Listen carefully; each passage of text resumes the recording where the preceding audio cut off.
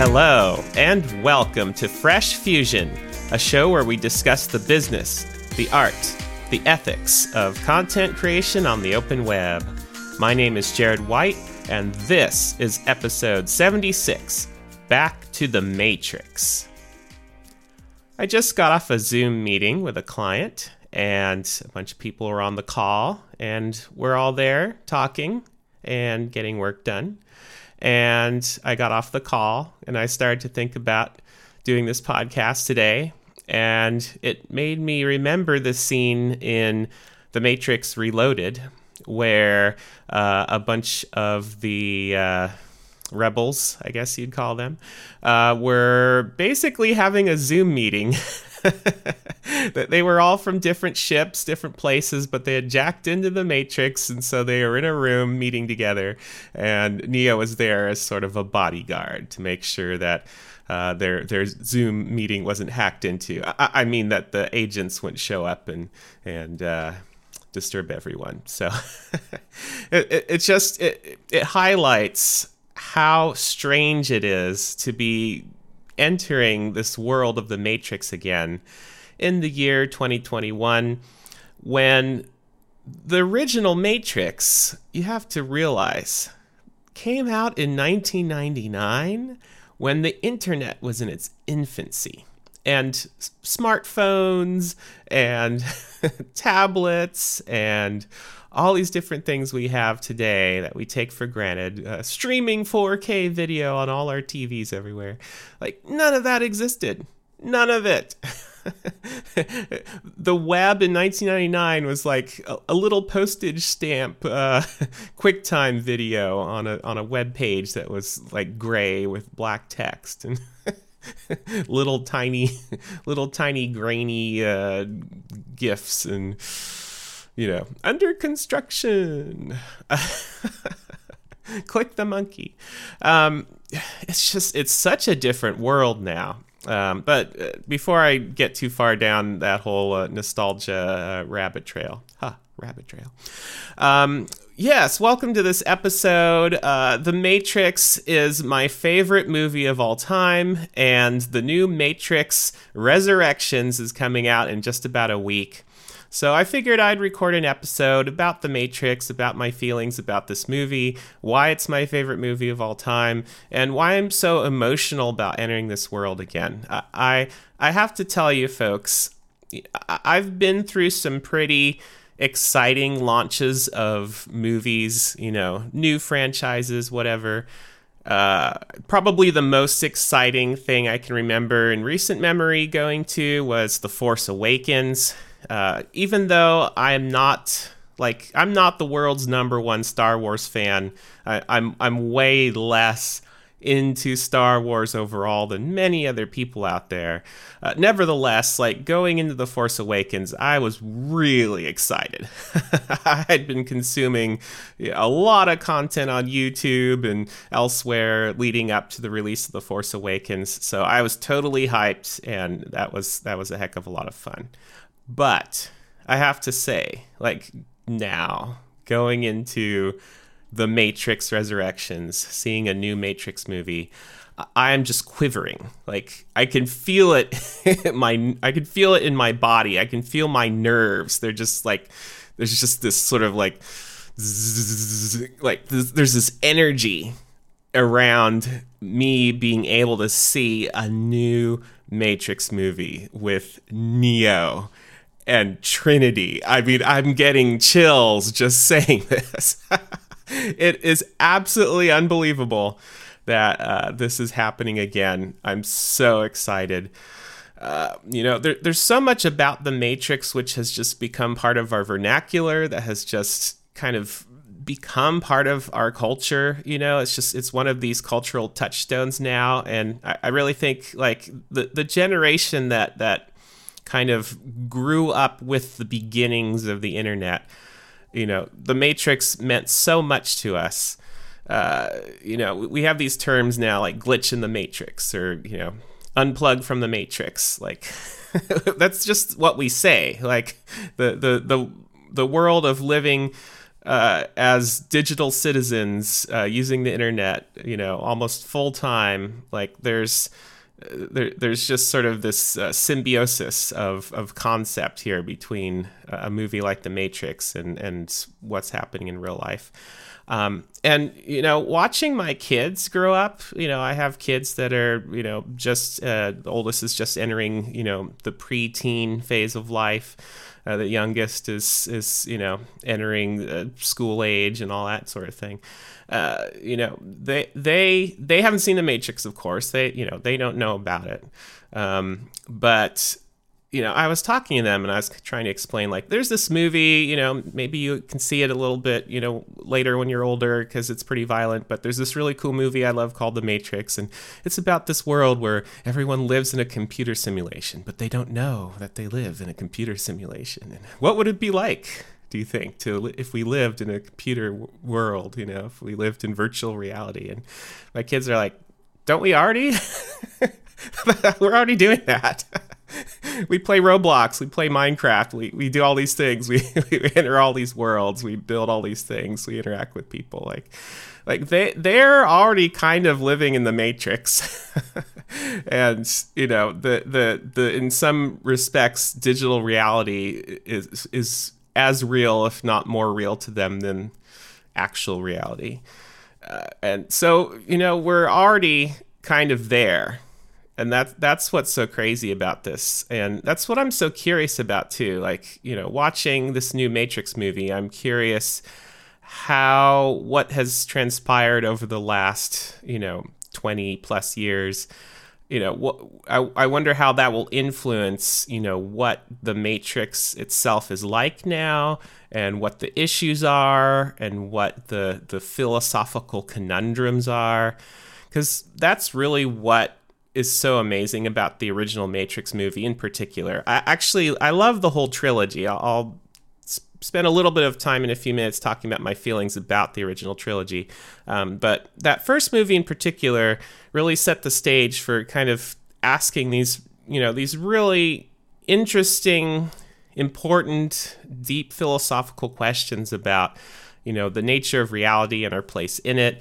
And, the idea that as worlds that either we construct or get constructed for us by whoever, the machines or whatever, like as we increasingly live in worlds that are constructed, how do we figure out that dividing line between constructed worlds and quote unquote real worlds? How do you know the difference? How can you say what is more or less real in these different contexts? Things that happen in this simulated world called the Matrix become real. That what happens there becomes so real that, literally if you're killed there in the Matrix, you're killed in real life. That's how real it has become.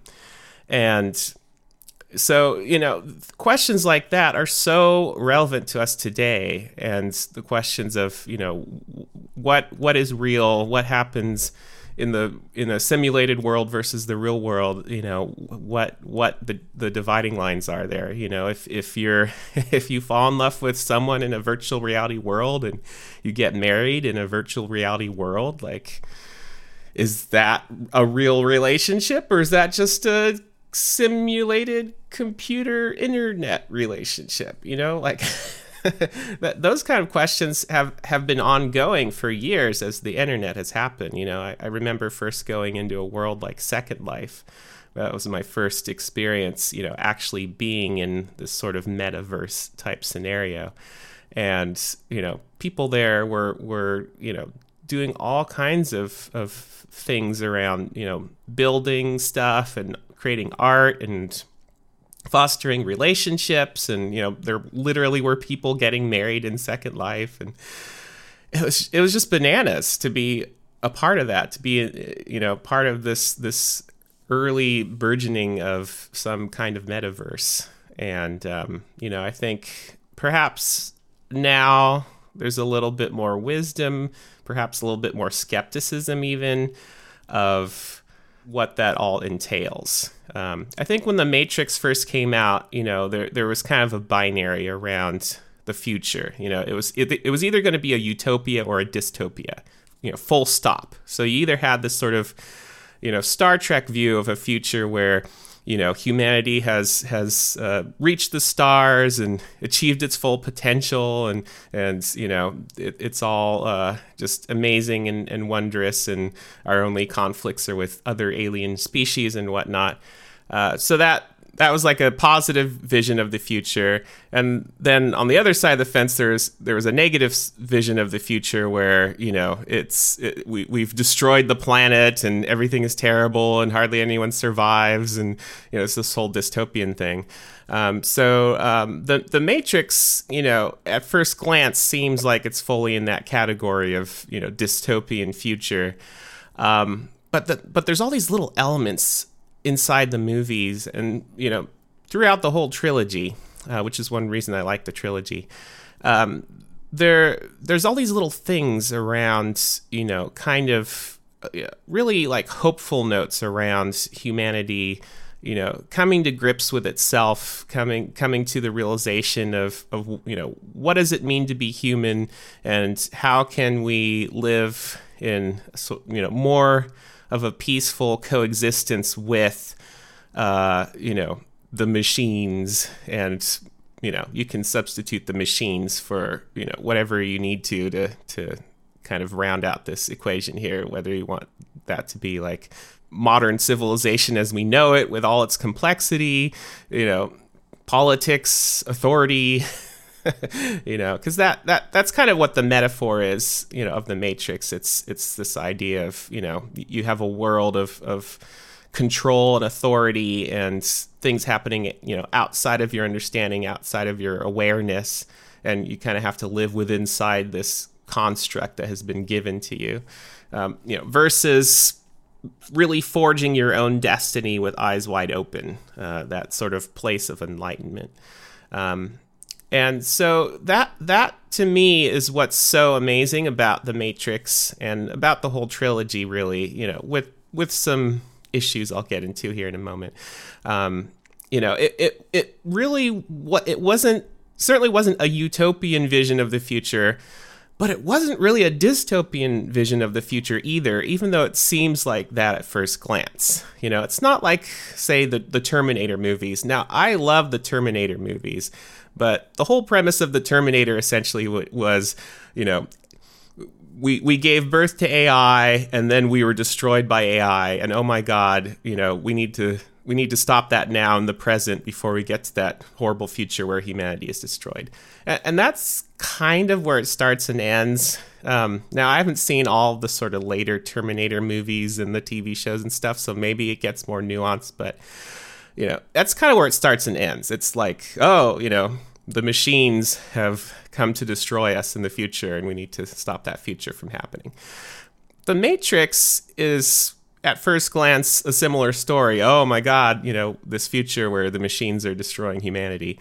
But it's really about so much more than that. That's almost the starting point. Like, that premise is just sort of a jumping off point for so many other interesting philosophical questions and actions and the relationships and the I could probably do a whole episode just on the sort of mentor-mentee relationship between Morpheus and Neo, and matters of faith, matters of belief. Like, there's so many threads you can pull out of these stories, so many threads beyond just sort of the superficial, dystopian future, man versus machine kind of thing. I think getting into sort of the trailers here and, the second and third movie and how they relate to the first movie, I really like that speech in Reloaded. It maybe was written a little bit in a ham-fisted manner, but I really like that speech where I forget what his name is, but the Chancellor guy that's talking to Neo when they're just sort of wandering around down in Zion, and he's the guy's waxing philosophic, and Neo says, so your point is that we need machines and they need us. And that kind of was the point. Like that was really the point of where the story was going, was realizing that, it didn't have to be a zero-sum game. It didn't have to be either all the humans survive or all the machines survive, but we can't have both, right? Because that was sort of the mindset everyone was in. That was the way, the system in the Matrix was thinking. It's keep all the humans in total subjugation, totally unaware.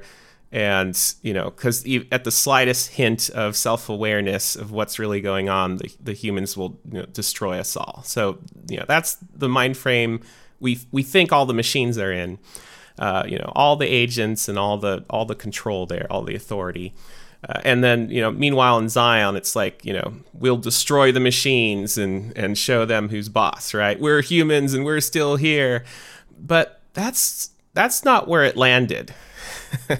That's not where it landed. By the time you get to the end of the trilogy, I realize, okay, I'm throwing out a lot of spoilers here, but I'm just assuming anyone who's following me along here has actually seen the original trilogy. If you haven't, sorry, maybe stop the episode and go do that and come back. But yeah, lots of spoilers here. Anyway, by the time you get to the end of that third movie, there's a seemingly peaceful coexistence emerging where, the machines are going to allow the humans to become self-aware and to leave the Matrix if they choose.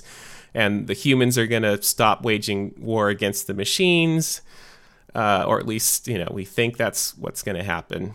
So that brings us now to this new movie where we kind of find out, like, okay, what was the aftermath? Like, did the peace get maintained, or are we seeing, a new war emerge, or, what's going on? So that's all unknown. But in terms of that original trilogy, like the second and third movie, definitely don't get the full breadth of love and admiration that the first movie gets. For me, the stuff I really don't care for the most part is the stuff in Zion. That little exchange between Neo and the Chancellor Aside. Like, for the most part, I actually don't really like most of the stuff that goes on in Zion. I don't even like the characters there.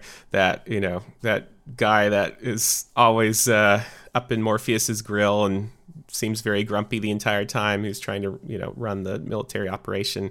Like, I don't even remember his name. I really don't care about the character at all. He's thoroughly annoying.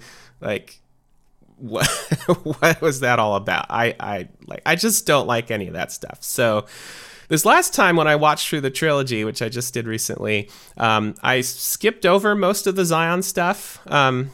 Not a whole lot I need to do on the second movie, but particularly on the third movie. Like, anytime it was just in Zion and it's like, laser bullets flying around and whatever and people freaking out, like, I just skipped over most of that stuff and really just focused more on, like, the actual storyline of the Matrix. What's going on with the Matrix?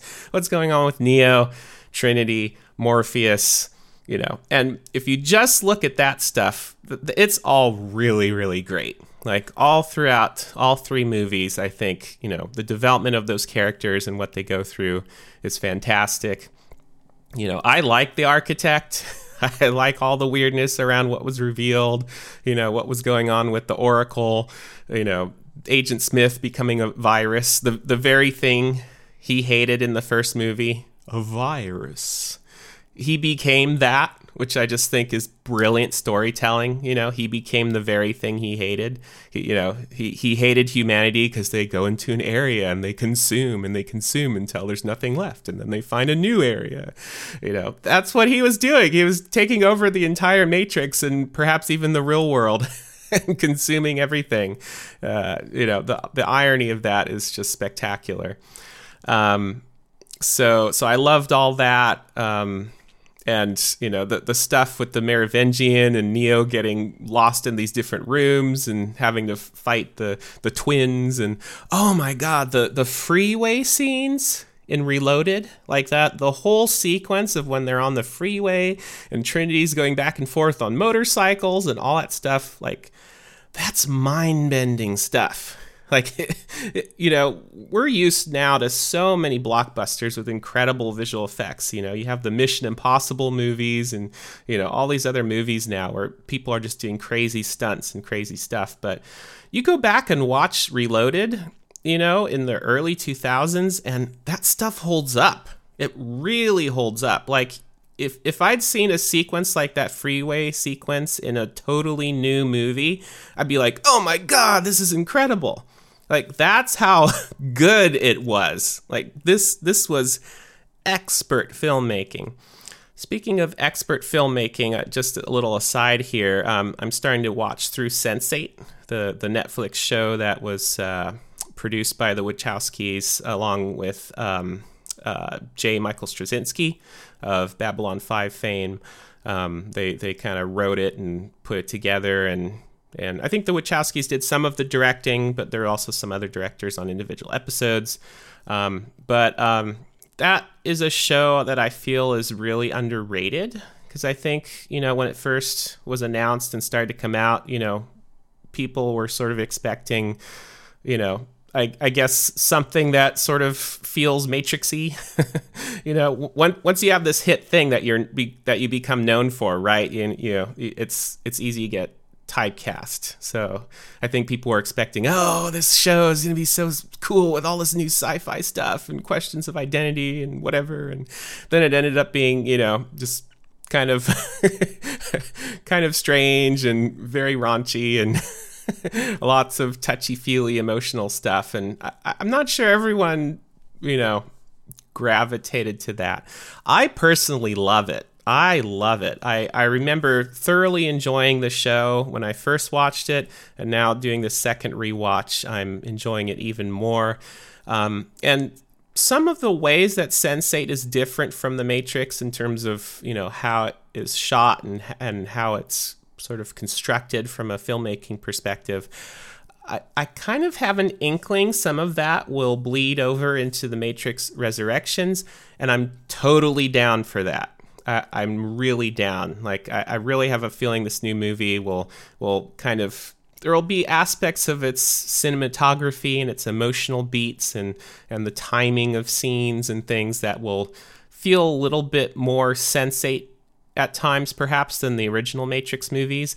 And I'm totally down for that. I think that's exactly what we need. I think it's going to feel modern. It's going to feel fresh. But at the same time, we're going to totally get our nostalgia trip going. I've also started rewatching some of the Animatrix shorts that came out in between the first and second Matrix movies. Not all of it tickles my fancy, but there's one episode, Beyond, which, like the first Matrix movie, has stuck with me year in and year out. Like, I think about this all the time. It's Beyond, the Beyond short on the Animatrix collection, because it's, it really touches on this idea of, when you're in a virtual reality, like, it's totally possible for the normal laws of physics to get bent or to go haywire, and all kinds of weird, strange things can happen that, is impossible in quote unquote real life. And we experience this all the time. Like, every time I'm playing a game with my kids and, there's some kind of weird glitchy thing that starts to happen, somebody gets stuck in a wall, or, the physics engine goes bananas, or, you see some object that's like the position tracking and the collision detection gets wonky, so it starts like, moving like here and instantly there and then back over to here, or doing some weird thing where the computer can't decide like where this object's supposed to land in the scene or something. Like, all this kind of weird glitchy stuff that can happen. Like, every time I see anything like that, I instantly think of the Beyond episode. Like, because this episode, it came out in what, like 2002, something like that. Before the rise of all these, multiplayer online games and just, this entire 3D gaming culture we have now. So you watch this episode, and it's like, it's prophetic. This episode is prophetic of the kinds of things that we will experience as we're entering actual virtual reality worlds. So that's just mind-blowing stuff. So I realize I was sort of rambling around different points here, but I think what I'm trying to say is The Matrix Resurrections allows me to enter back into this world of The Matrix, and all of my feelings, all my thinking around The Matrix, around the story, around the philosophy, around the points it makes, it's so wrapped up in my actual world, as I, do so much work on computers, as I build, online experiences, as I interact with and make friends online. Like so many of the people I think about on a daily basis, so many of the people I talk to are just, it's just text on a screen. Right? Like there's these people I know, but I don't know them in a typical, like, oh, I know this person because we've hung out together in real life. Like they're just people I know because I know them through Twitter, or I know them through Discord or whatever. And, the fidelity of that perhaps is low, and maybe in the future we'll have something more like The Matrix. We'll have an actual metaverse where we are, interacting, in these virtual reality worlds together, and it feels much more realistic. But, that's just a question of fidelity, really. Like the fidelity will get better. We'll go from text to images to videos to 3D to whatever, and we'll make these leaps forward in fidelity. But at the end of the day, like so much of what many of us, and definitely speaking for myself here, so much of what we do on a daily basis is essentially living in the Matrix. And maybe the difference between what's happening today and what was in the storyline is we're aware that we're in the Matrix. So, it's not like I don't know that I'm on a computer interacting with people over the internet. So the self-awareness is there. But at the same time, so many of the same questions around identity and purpose and meaning remain. And in some respects, I think maybe we don't know. Like maybe we don't really fully understand what it means to live in these virtual realities that we create for ourselves. Maybe this is all so new for us as a species. It's all so new for us. Try explaining to someone who lived 100 years ago what we're doing on a daily basis today. And we're the crazy, weird, futuristic alien species.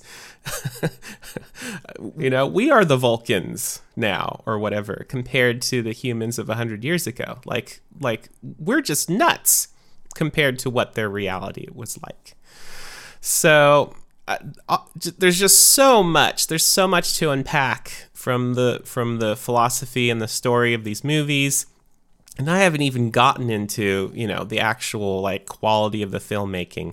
Like I think it was a couple years ago I went to see The Matrix locally in a theater here in Portland. Hadn't seen the original movie in a theater, I believe. Like I think I originally saw the movie, the Matrix, through home video or whatever, and then I went to see the second and third movie in theaters, and that was really cool. But I hadn't seen the first one, so I went and saw The Matrix in a local theater, and that was just outstanding. It was so good. Like I watched this movie up on the big screen, and it was like it had just been made.